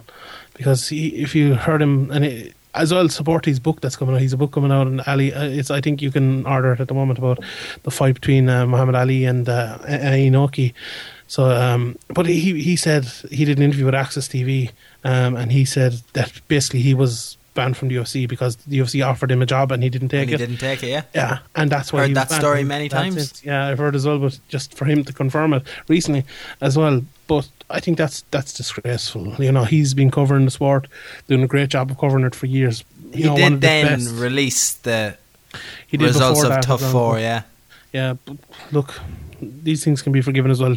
He was on Sherdog at the time, I believe, and Sherdog are back in now as well. So, they're just kind of holding a grudge against him, and I don't think there needs to be anything like that. But hopefully this is a good thing. This will allow media to be better with their coverage, allow them to break things without fear of having their credentials taken off from whatever. And I think that's the way media should be. Even if you do get threatened with taking their credentials off, you should still report it. You should still do it, just like Ariel did. Word. Stand up for what you believe in, yeah? Is that what you're going on? Is that the buzz you're on here at the minute? Yeah. Yeah. And I had last week actually about, we were talking about Ariel and we were saying how good he was and stuff. I forgot he's at the start of the show as well, didn't he? Yeah, he introduces you. He did, exactly, yeah. Himself and Carl Pinter and Conor McGregor. Yeah. So there you go. A nice group of three, I have to say. Yeah. Right. I am just trying to pull up the questions here, but my computer's being super slow. So if you want to tell the good folk... Yes, Andrew, while you pull up the questions, let me tell the good folks about ROSnutrition.com. They're our sponsors. You can get 25% off their products by using the promo code SevereMMA over at ROSnutrition.com. They do all the best protein, vitamins, vitamin D, vitamin C, all of those sort of good things, BCAAs, all that stuff, pre-workout. Check it out, ROSnutrition.com. You get 25% off by using the promo code SevereMMA. That's helping you, it's helping us. There's no catch. That's it. You don't have to sign up for any yearly thing or anything. That's it.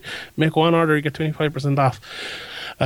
So that's it. ROSnutrition.com, promo code SevereMMA. And as well, let's give a shout out to our new podcast over in SevereMMA, Talking Brawls. We have would we say we've acquired? What's that thing called on American Psycho? It's acquisitions. An acquisition. Merger and acquisition. Merger and acquisition. So Niall McGrath, we've been big fans of Niall McGrath for a long time here with Severe MMA. Great podcast.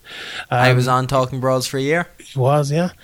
Worst year of the show's life. No wonder he got sick of it. But yeah, Niall's over here now. PC's going to be presenting the podcast with him. We're going to be they're going to be a lot of different format to us. They're going to be doing a lot of interviews. Last week they had my boy Stephen Wonderboy Thompson on. They had Jason Pringle as well, Michael Bisping, said, gosh, and they're going to have a lot of great interviews on. They're going to be doing a bit of discussion as well. So, things are building here at Severe MMA. Give the boys a listen, help them out. They're trying to build our numbers, and obviously we've a lot of people listen to us, so we're going to be out on every Tuesday morning as usual.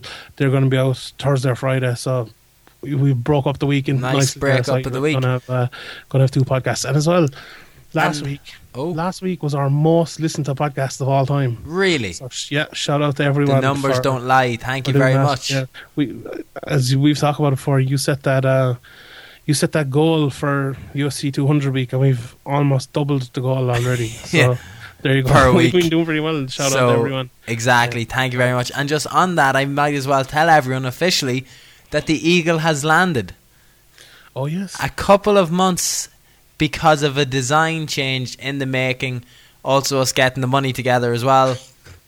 Also the fact that they left me in charge of it, so that obviously added a couple of months onto it. But the Severe MMA t-shirts are finally on the way. Severe MMA have teamed up with Scramble. They're a jiu-jitsu apparel company. They make absolutely phenomenal gear. I'm a big fan of their no-gi stuff as well as their gis. To release a limited edition Severe MMA t-shirt. Will we tell them how many we're getting, Sean? Keep that under wraps. Okay. It is limited, though. If you're thinking that I'm taking the piss here and that you'll be able to order, there'll be 500 of them to order, okay, you're way off. But if you think I'm actually being overestimated in here and we've only ordered 50, then you're also way off. I'll just tell you that once they're gone, they are gone. They will be live on the site. Hopefully within the next 2 weeks, once we get it here and figure out how to be able to sell them online. We will try get a couple of them to Irish MMA events over the next couple of weeks as well, whenever we're next going to one. But we are delighted to announce that they're finally here. Anyone training Nogi, anyone into that sort of stuff, head on over to Scramble, go check it out. Definitely big friends of them here, and we're looking forward to everyone seeing. We may post the picture of the new t-shirt. T-shirts, I should say, Sean, because they come in 2 different colours. We'll post them in the next day or 2 over on our Instagram page at Severe MMA. Anyway, was I going to say anything else before we get on to it? No, Questions? What were we talking about? Questions? But what made me talk about t-shirts? We're talking about the podcast, Talking Brawls. The podcast. Yes, and then I wanted to announce the t-shirt, so there we go. Fair enough. Time for questions, I believe. Let's do it, Andrew. The man with the worst Twitter username in history, Sheehans_Tados, Best ever. would like to know, Sean, who wins in a fight between Wonderboy and Batman? Not the Clooney Batman. That is obviously a first round KO for Thompson. So let's say Christian Bale versus Wonderboy. Depends what Christian Bale you're getting here. Christian Bale and the Machinist, and Wonderboy takes that fucking match every single day. Christian Bale is Batman though, and I think your boy's in trouble. That's a tough fight in fairness, but Christian Bale, he's a light comes through it. Yeah, I think he'd have got a decision. I think Wonderboy nicked the decision. I think Batman had taken a ferocious beating. Oh, you would. If it was a fight to the death, covered in Batman armour, would win sure. it. Yeah, if it was a fight to the death, Batman would win it. Obviously not, Sean. 5 rounds Batman kills nobody. How would he win that fight? That's good You point. are off your game tonight, Sheehan. Again. Draw. Let's call it a draw. No, I'm already 2-1 up. I'm Wonderboy. I take Wonderboy, so. With Brock, this is from Fal Connolly, with Brock back for UFC 200, when or will we get to see George St. Pierre return? Would a UFC 202 co-main event be there? And with Pettis moving to 145, would matching him with Henan Barao be a good shout? Two former champions at last divisions both need a win. There you go, the Sean Sheehan prediction from earlier on. There you go. What do you think? I am of the opinion that UFC 202 will be underwhelming, bar Connor. I think Conor and CM Punk will be on it, as Badr kind of broke it, but I've kind of predicted that for a good while. I don't think GSP will be on that card. I think he might come back for New York, maybe, but New I York. don't know. I think if GSP was coming back, he would probably come back at UFC 200. So maybe, but I'm kind of leaning on no, he's not going to come back, but I could be totally wrong. I have to say, one Mr. Podge had a great first tweet to us this week. Dana posts a loving video about ducks in his pool. Where did the similarities with Tony Soprano end? Should we worry for Ariel Helwani? I was like, it just made me laugh about how good The Sopranos actually was like as a Brilliant show. Absolutely unreal show. I started watching Veep this week. Have you ever watched that? No, but I saw you're on your third season already. Yeah, on third season. You're like Jonah in Veep. Am I? You're not as tall as him, but he's... A lot of people keep saying I'm like David De Gea. Yeah, you are, but I think that came from the cartoon we had made before, where you looked exactly like David De Gea. But yeah, if anyone watches Veep, they'll know what I'm saying. Say you're like Jonah. No, now you know. You know? One Mr. Podge also had a couple more throughout, but he said, should and will Bisping campaign for an easier fight? The Hendo fight sells and is better for him than Jacare or Rockhold. What about this Hendo fight? I want it to happen. I wouldn't be... It's the only way Michael Bisping has a chance of defending his title. And then, like, double whack, Michael Bisping also retires after knocking out Dan Henderson. Just so he can retire as an undisputed champion that defended his belt. And he won't have to fight Weidman, and he won't have to fight Rockhold, or Jacare or Romero, and he's at the end of his career now, and he can just do the ultimate way to get out of mixed martial arts by beating Dan Henderson. You're this close to the finish line. Just beat Dan Henderson and you're out as the undisputed middleweight champion. Like, troll everybody. Just leave. Vacate the belt. Like, so good. Do that. Or the flip side, you're Dan Henderson, who's agreeing to have one more fight and is against the guy that he brutally knocked out the last time they fought. Yeah, I'm only okay with this fight really because before Lombard and Henderson was happening, and before Bisping got the shot and all this fight, I was like, they should have Bisping against Henderson at UFC 200, like after they fought at UFC 100. That would have been a good fight back then, like, and I kind of really wanted to see that fight. And now it doesn't make sense because Bisping is the champion, but I still want to see that fight. I still think that fight, from a place in their career standpoint, makes sense. Even though Bisping has the belt, but belts are just fairy tales as well. Weidman is not going to be back for a while. Dr. Sheehan had on here. Jacare was walking around Vegas the last day or whatever it was on. The sauce. Yeah, he just had surgery. So, like, is he coming back? He wasn't actually in the sauce. That's a disclaimer. Put Henderson in there. Put Dan Hendo in there. Make that fight. Do it. Yeah, Dan Henderson was robbed of a title fight once before. Yes, he's a legend. He's never had a UFC title fight. He deserves one. Give it to him. Did he not fight Anderson Silva? Oh, I take it back. He did have one. Oh, we're racking up. You've got me. We'll call this the Cricket Score podcast at this stage, Sean. That's 4-1. You're going all out here, and we still have about 10 minutes, 15 minutes left. Take me off, put Robbie Keane on. One Mr. Podge's last question was, what's Rhys McKee's path to the UFC? For those that don't know, Rhys McKee moved to 3-0 at the weekend with another very impressive finish. A right hook straight from the depths of hell on his opponent over in the UK. Moves him to 3-0 as a pro. Long-time fan of Severe MMA. Got his first interview with Severe MMA, I'm going to say, in nearly 3 years ago now, this November. There was the night that Carl McNally did his spinning thunder armbar, Rolling Thunder. I can't remember if that was 2014 or 2013. But interviewed Rhys that night. Massive fan of Severe. Has been for a long time. Used to share all of our stuff. He was one of the first fights in the card. I was like, yeah, no problem. We'll do an interview since blah, blah, blah.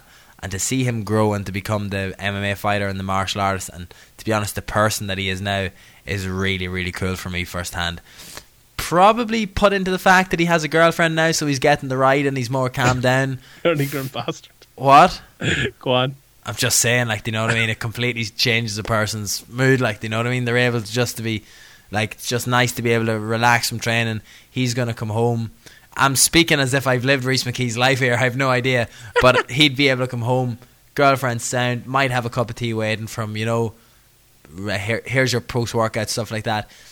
The cliche, his circle is good. Do you know what I mean? Good train, good gym, good atmosphere up in Next Gen at the minute. Alan Philpott signing the biggest fight of his career. Going to be headlining a fight on UFC Fight Pass next week. Is it on Fight Pass? It is on Fight Pass. Oh, very good. So we'll talk about that before we get off the show. But yeah, Rhys McKee 3-0 at the weekend. Good performance. Some counter right, wasn't it? I'm just watching it here. It was. Oh, you haven't seen it yet? No, I didn't see it until now. I didn't realise the video was up. No, and absolutely stunning. Thanks to Mark Andrew for recording. I don't know if he recorded it, but he sent it on to us anyway. He has power in those paws, I'm telling you. He really does. Like, it's a great, does he need a lot more fights? Yeah, he does. And Rhys McKee's the type of guy that'll take it. Rhys isn't going to get noticed at 4-0 and 5-0, or 5-0 and 6-0, to be honest, in comparison to someone like Dylan or James would, because the gym, there's more eyes on SBG Ireland at the moment.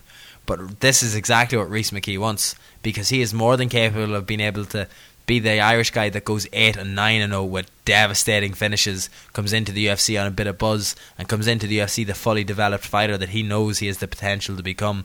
What do you find now, 155? Well, you see, he fought at 155 at the weekend. He has fought at 66 at amateur before.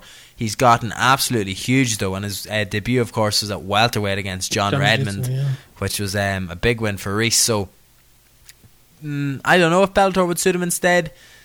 We'll see what happens. I think we are going to see a lot of guys debut, breakthrough pros from Ireland getting picked up by Bellator more in the next couple of years, months and years. So we'll see. I'm going to be some prick in a few years, haven't I? When I can say I was at Rhys McKee's debut and I was at Dylan Tuke's debut. Absolutely. I'm going to be an awful prick. Just expect that in 5 years' time. Andy Cowan wants to know, after my dealing with the PSNI, thank you very much. By the way, Sean, we passed the NCT. Oh, did you? I thought you failed it. Well, I failed on lights, but it was a free retest. I went back, got the lights fixed, brought it back. Then turns out I forgot to look at the fail sheet. I had also failed on a tyre. My back tyre was a winter tyre and the other was a summer tyre. You can't have different tyres on it. I know. Look, went home, didn't have a spare tyre, waited till the next morning, went round to the tyre man, got a new tyre in the car, drove it straight down, breezed through the rest of the NCT, laughed at how corrupt the government system obviously is as I had left, and I just went looking for checkpoints then. I was on that Facebook group looking for the checkpoints so I could drive through them and then pretend I was recording the officers as well. Unfortunately, didn't find any checkpoints in the last while, but of course, the question was, since my dealing with the PSNI, will I be cheering against Northern Eye in the Euros? Absolutely not. We are all one. There you go. We're kind of two, really. Well, in theory, yeah, we are two. Some of my best mates are from Newry. Some of my best mates are from the north of Ireland. I have no problem admitting I will be equally as happy if Northern Ireland win their games as I will be if the Republic will as well. And the sooner more people adopt that mentality, the world will be a nicer, happier, kinder place. I don't even have to worry about that anyway because we're both crap. Yeah, well, sure, look, we'll get on that anyway. Sean, you have to sing Caledonia, whatever that is, to end the show from AJK Dublin. We're not in the show now, so okay, I'll let you sing it now. That. Hey, I don't know if you can see the changes that have come over me. I don't know that song. Let me tell you that I love you. Okay. That I think about you all the time. Oh, me too. Caledonia, you're calling me, and now we're going home. And if I ever become a stranger, you'll never become a stranger to me. You make me more than sad. You'll never Caledonia, make me sad. You're the best thing I've ever had. You're the best thing I've ever had too, Sean. Thank you very much. Will Martin would like to know any concerns. Going on to Will Martin because Caledonia is Scotland. Oh, well then, Caledonia. Oh my God. Yeah. Is there a football team called Caledonia something? Thistle. Is it Caledonia Partick Thistle? What not? I don't know why it's like Sky Sports News in my head. Like just listening to League 2 results on the classifieds. Inverness Caledonian. Inverness Caledonian Thistle. That's what it is. My dad used to always ask me about them because he used to drive a lorry through it years ago. Nice. Anyway. Question. Oh yeah, that was actually, here's a good one. Best headline in newspaper ever when Inverness Caledonian Thistle beat Celtic. It was Super Cali go ballistic, Celtic are atrocious. Excellent. Big fan of that. Mm. He wants to know, Next though, question. any concerns about Bellator's fighter safety following Kimbo's death? Last week, they knew he had problems but was still booked to fight. I didn't know any of this. Enlighten me. Well, how did they know he had problems? Were the medicals done yet? Was he okay for the last one? He passed the medical for his last fight, so that was fair enough. I wouldn't, I don't think Bellator would have taken a risk for this, especially considering that they would be self-sanctioning themselves in the UK. Exactly, yeah. Look, I don't know. Bellator might have questions to answer about that. Bellator might, I don't know, did they make a release or what yet? But look, I don't think he would never have been in a fit state to fight anyway. I don't think it would have happened. They did a test on Chris Lieben not so long ago, and a similar kind of thing. He had a heart condition, and they pulled him out. So look, if we're to go by what happened in the past, they have been good for that sort of thing. They pulled Chris Lieben out when maybe others wouldn't have. So I'm sure if they found something bad with Kimbo, they would have pulled him out as well. Excellent. John Harker at Cape May Irish. He was annoyed last week that someone stole his friend of the podcast tag. Sure, we've plenty of friends of the podcast at this stage. He's still a friend of the podcast. Yes. Favourite Irish football chant? He likes a team of Gary Breens. Yeah. I like stand up, Shane sit Long's down. on fire. I like that one. Shane Long's on fire. I have to watch the video of the Fields of Athenry. Or no, not the Fields of Athenry. Well, first of all, when they were singing Fields of Athenry after the goal earlier on today, that sounded absolutely epic. But I heard Aron Navi was especially loud today, so I'm going to have to go watch that. Yeah, it was good. There's a lot of Sweden fans in there as well. I thought there'd be a lot more Irish fans, but Sweden must have a good following as well. Overpowered them maybe a little bit. They're also having great crack together in the mixed areas, apparently. They are, yeah. Graham Scott wants to know, if Bisping and Hendo fight again, do you see it being very different to UFC 100? Yeah, I think Bisping had beat him fairly handily this time. I think Bisping had tuned him up, just missed that overhand right and landed a lot of shots. Probably finished him over 5 rounds. Robbie Nardone, whose name is Curry Overlord, excellent Twitter name, I have to Beautiful. say. I love a curry chip now. I'm going to get one after this. I think I may get a Chinese, I'm not too sure, maybe a spicy bag. Do you think it's hard to pick a winner on Saturday's main event, even though Wonder Boy will probably win? Two likeable guys. It can be hard to pick when you see both of these guys are such good guys, they're such good fighters, and now one of their careers is about to take a backward step because they're losing to the other person. So. This is not the sort of fight you go, oh, you picked that guy, you're totally wrong. This is one of those fights. Okay, I think Wonderboy will probably win, but Rory could win too. I wouldn't be that surprised. It's not like, it's one of those 50-50 fights which happens an awful lot in MMA. Do you think a decision on Conor's featherweight future is made prior to the fight with Diaz or depending on the result? That's from Brian McLaughlin. I think, I don't know. That's a good question.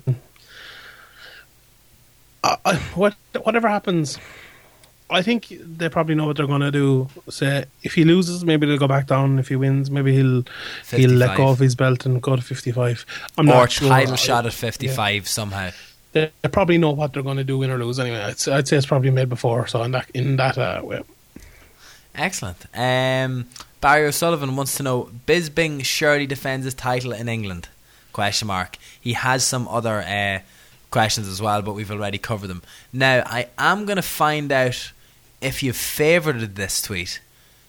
Rory Farrell, I'm going to incorporate his question because I think it's an absolutely cracking one as well. Is Croke Park any closer to happening with McGregor, Bisping and Joanna now all holding belts?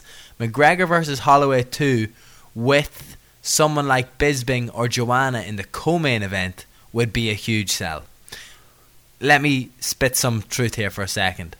I think Michael Bisping, there's a chance he could defend that title in Belfast before the end of the year. That's where I think it's going. Bisping versus Henderson 2 in Belfast is Bisping my has call. some relations up the north too, doesn't he? That's my call, okay? But absolutely great shout that the UFC would feel more comfortable putting on an extravaganza sort of thing in Croke Park when they could make it a celebration of European MMA. It's unlikely Michael Bisping will still have the middleweight title by then, But there's a very good chance that Joanna Jędrzejczyk will still have it as well. Joanna is the perfect type of girl to come over and put on a great fight for the Irish fans. Like. A lot of Polish people in Ireland.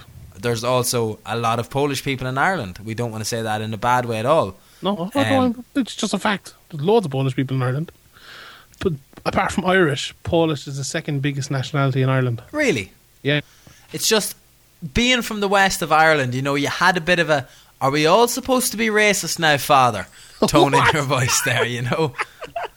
I hear you're a racist now, Andrew. Load of lads running around in tight shorts. There is loads of Polish people in Ireland. You'd love that, wouldn't you? You love that sort of thing. More water. I think I've completely gotten 3 quotes wrong there in a row, Father Ted, so I'm going to leave that. I got one right anyway. But no, Croke Park will never happen. Okay. Mick Duffy wants to know, how difficult is it going to be for Conor to cut to 45 now that he's purposely put on muscle to fight at 170? That's another big issue. Yeah, that's a huge issue. It'll be very difficult. But George Lockhart says he will be able to do it. So he's the man in the know. So I take him at his word. Here's the one from Paul Brown on Facebook. Oh yeah, my video bombed today. It was bombed. It was shit. But look, I need to figure out Facebook's algorithm, because I'm convinced, because I uploaded that from my phone, fuck all people saw it. Does that make sense? Only 300 people saw the post compared to the Houlihan video from the other day, which has, like, go look at it, a lot. Do you know, like when you see the little what do you call it? Impressions? Yeah, you can. Yeah, impressions. Yeah. His question was, who's next for Hector Lombard? Leon Machida. Oh no, Leon Machida is suspended. Robert Whittaker. Oh, excellent. Oh, in fucking Australia. That'd be a good main event in Australia, wouldn't it? Robert Whittaker against Hector Lombard. Maybe a co-main event. I'm not too sure. Guy coming off the loss, but to fight the guy on the couple of wins is fair enough. Or Anderson Silva. No, Anderson Silva has to fight Uriah Hall. Oh yeah, that's true. Keane O'Connell at There's Only 121. With reports of fake medicals and general feck acting from Bellator, would the sport be better off if they were shut down? Or, and I'm sorry Keane, I don't know what the or is, because Sean didn't favour your 1 of 2 tweet. So Sean, answer the first part there and I'll get the second of 2. No, Bellator. No, okay. You need. Well, I'm answering and I'm just saying no to the question. You need an alternative to the UFC. You know, you need a big one. The World Series of Fighting are just kind of dwindling to a death at the moment, I think. But yeah, you need Bellator. Is there fake acting going on? I don't know. Is there fake acting going on? Maybe there is fake acting going on. You know, but he also said if there is fake acting going on, I think they need to eradicate it. Does the opportunity that they provide to fighters for a career outside of the UFC make them a necessary evil? Excellent word of the use of necessary evil. And what was it? Fake acting.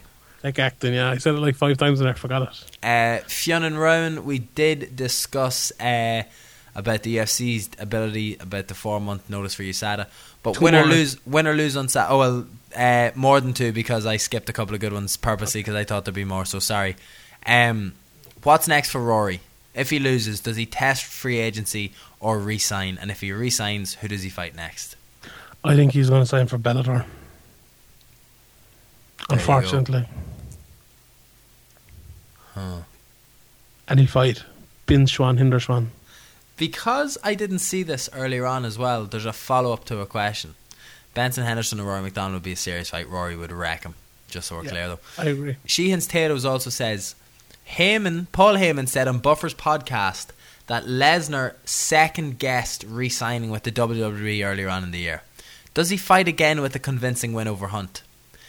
Yes, I believe so. Because the man, the myth, the legend, Sean Sheehan's about to tell you exactly why, ladies and gentlemen. Fedor Emelianenko. What's happening this weekend, Sean? He's coming back. He's fighting on the UFC Fight Pass against Fabio Maldonado, and he was on the MMA today with Ariel, and he said that he's the closest he's ever been to sign him for the UFC, which you can take with a little bit of pinch of salt because he said that about 50 times. But maybe, just maybe, it could happen in the lead up to WrestleMania. Yes. Turn of the year. Yes, big turn. Mr. Mr. Podge also wanted to know what are the odds of Jeremy Botter working for the UFC. Heard his interview on Submission Radio. Defo playing hard to get. Yeah, I don't think so, unfortunately. Yeah. I don't think so. You never know. Never Maybe say never. Better the devil you know, huh? The devil you don't. The devil you don't. Speaking of the devil, you know, Dylan Dennis. John Harker coming in with that for the jiu-jitsu knowledge. He's training at SBG with Conor McGregor at the moment. Is Conor now more comfortable with a training partner of more of a BJJ threat? No offence to Artem. Well, no offence to you, John, but there's a lot higher level grapplers than Artem Lobov and SVG also. There's a jiu-jitsu gasm in the Severe MMA fucking WhatsApp group today when that happened. For his jiu-jitsu, like, there's multiple good guys, like Arik, who's on Conor's staff and the Ultimate Fighter, that would be able to train with Conor as well. So it's not like Conor and Artem are just doing rounds together. But Dylan Dennis, right, where do I start? He tapped Joe Lozon and Metamoris. He's the guy that I have tried to emulate my style of more than anybody in competition jiu-jitsu today. He's an absolute powerhouse. He fights to the end. He's got lovely takedowns. He's got exceptional guard passing. He's got a lovely X-guard from bottom. And he's a slick no-gi grappler. He's been training with Damian Maia before in the past when Damian Maia came to Marcelo Garcia's in New York. He has been training with Joanna Jędrzejczyk and was out in the tough set doing some work on her team as well. Dylan Dennis is the absolute truth. Do you know what I mean? He's a young kid. He's following his dreams to the fucking highest potential here. He messaged me months ago asking, would there be any chance he could train with Conor? Would I know anyone to be able to get in touch? And I said to him, to be honest, I have no idea. I don't know. I didn't know what the story was, blah, blah, blah. He said, no problem, man. Sweet. I'm going to be out in Vegas for Tough. I'll be able to ask then. And I'm delighted that he's been able to push this through. Dylan Dennis I thought you were going to say there how you got this going and all. No. Unfortunately not. But he's an absolutely phenomenal grappler. He will help Conor's game. Conor will help him massively as well. Just a tremendous experience for a kid from New York who has all of this stuff at his fingertips to be able to just, be able to head into Dublin for a while, heading to train with Conor. Hopefully I will get to meet up with him. Hopefully I will get an interview with him. Hopefully I'll just get to tell him how fucking great of a grappler that he is. But then he'll probably never want to talk to me again, so we'll not do that. Anyway, your own brother wants to know. By the way, I think it's class the way Patrick sends in questions when he could really just ask you when he sees you. Because I don't give much of a thought. I'd forget him then, and then he'd no, I mean, he could just talk to you in real life and be like, Sean, what do you think? Will Rory's more varied attack or defense than Hendricks shut down Thompson's limited attacks? And also Frankie versus Cruz at 135, who wins? Frankie. I think Frankie'd exploit Cruz's fucked up legs. I still don't think he's 100%. And what's this bullshit he's talking about? Well, Rory's Thompson's more varied attack and defense. He has a more varied attack and defense than Hendricks. So he's better than Hendricks. Will it be able to shut down Thompson's limited attacks? Thompson's limited attacks. That's why he doesn't ask me in real life, because I call him a fucking idiot. Like that. Let's be honest. Thompson's limited attacks. It's the most unlimited fighter in the fucking UFC. Brilliant. All right, Graham, calm down there. Eamon McLean wants to know why do the media always snigger at Max Holloway when he mentions Hawaii, and has your opinion changed on him with 9 in a row? First things first, when I interviewed Max Holloway, I believe in Glasgow, or could have been Stockholm, I asked him about his wife. Remember when they were split up at that time, and then they got back together, and I said it to him in the next interview. Max Holloway is a kid with his head in his shoulders, do you know what I mean? And he has a dream as well. He wants the UFC back in Hawaii. It's not going to happen through BJ Penn anymore. You are the last bastion of hope for that card, Max. And don't care if anyone sniggers at you, because when you keep knocking that door down and you keep putting those wins together, Max Holloway is on a collision course for that title, Sean. I've been saying this for a long time. When Conor leaves that division, Max Holloway is going to rule that division for years to come, and then move up to 55 and try rule that division as well. The world is at his absolute feet here, and he will bring the UFC back to Hawaii, or bring them to Hawaii, I should say. No UFC in Hawaii won't win the featherweight title. Won't move up the lightweight. Okay. Carl O'Neill would like to know, when is the realistic time we can see another Irish show? Belfast maybe this year if rumours are to be true? And will it be with or without Conor? It will be without Conor. Sean, what do you think? Yeah, I don't know about Belfast. Maybe this year there was rumours, but I think he'll be back in Dublin next summer without Conor McGregor. Excellent. In Croke Park. No. Colin Hammond, to finish the podcast, The would Helix. like to know what you have seen the Helix. Yeah, it'd be class, wouldn't it? Cage Warriors in the Helix on Fight Pass. Yeah, Cage Warriors just went to start out in Ireland show. They're fairly lively. Come on, lads. They would, like, come on. I'd Yeah. say they'll wait till after Bama, to be honest, because a lot of those guys would be contracted for Bama in September. So if you're thinking of doing anything, I wouldn't be surprised if we saw New Year's Eve again this year for Cage Warriors. That would They be have sweet. one. They have one in London. I London believe, or somewhere in again. England. Paddy Pimblett's fighting on it again in a couple of weeks' time. The 8th of July, the same week as UFC Madness Week. Yes, the three events. I've already Jesus. established that. Yeah. Ugh. Anyway, he wants to know, what is the likelihood of Conor fighting on the New York card, win or lose? And do ye think Sonnen will fight again? Likely, I'd say likely, very likely, and Chael Sonnen will definitely fight again. You Without think a so? shadow of a doubt. 100%. Be able to sweet talk the commission? His thing is up this month. He's basically clean. Get him to fight Diaz. Did you see that interview on the MMA Hour there a couple of weeks ago where he talked about being basically clean? It was like an hour long. You watch it. I think they have it on YouTube by itself. It's one of the best interviews ever. It's fucking hilarious. He told Ariel, no, there's no way he's coming back, and then he proceeded to call out literally about 10 different guys. It was brilliant. Basically clean is probably my favourite sort of defence that you'll ever hear for anything in your life. And it's used so much. Andrew, have you cleaned your room? It's basically clean. Like, there's just a couple of clothes on the floor I need to hang up. Like, they're hanging up on the floor. They're in organised piles. That's what they're in. They're in organised piles, right, ma'am? So cop on. Ugh. Anyway, Sean. Yeah? It's that time. What time? Goodbye time. That was the last question. No. Yeah, I know. Goodbye, good friends, goodbye. And tomorrow's just like today. It's Andrew and Sean and the Severe MMA podcast. Waiting for you to Come and and play. Come and play. Come and Yeah. play. That was a lovely serenade, Sean. Thank you very much. As always, come and play with us in other ways, shapes and forms, whatever. I'm not talking about you when you're upstairs and you're, oh, sorry, ma'am, I didn't realise this. Oh, wait, sorry, Sean. My number one irrational fear. What is it? Fallen. No, turning a laptop on and somehow there's porn on it. And you know when you open a MacBook and before you can start typing in your password, whatever music was on from when you last closed it down starts playing. So then you can't get into your login thing quick enough to be able to, unless you mute it straight away. But you won't be able to X out of it unless you get in. It happens all the time with my Spotify. So I've just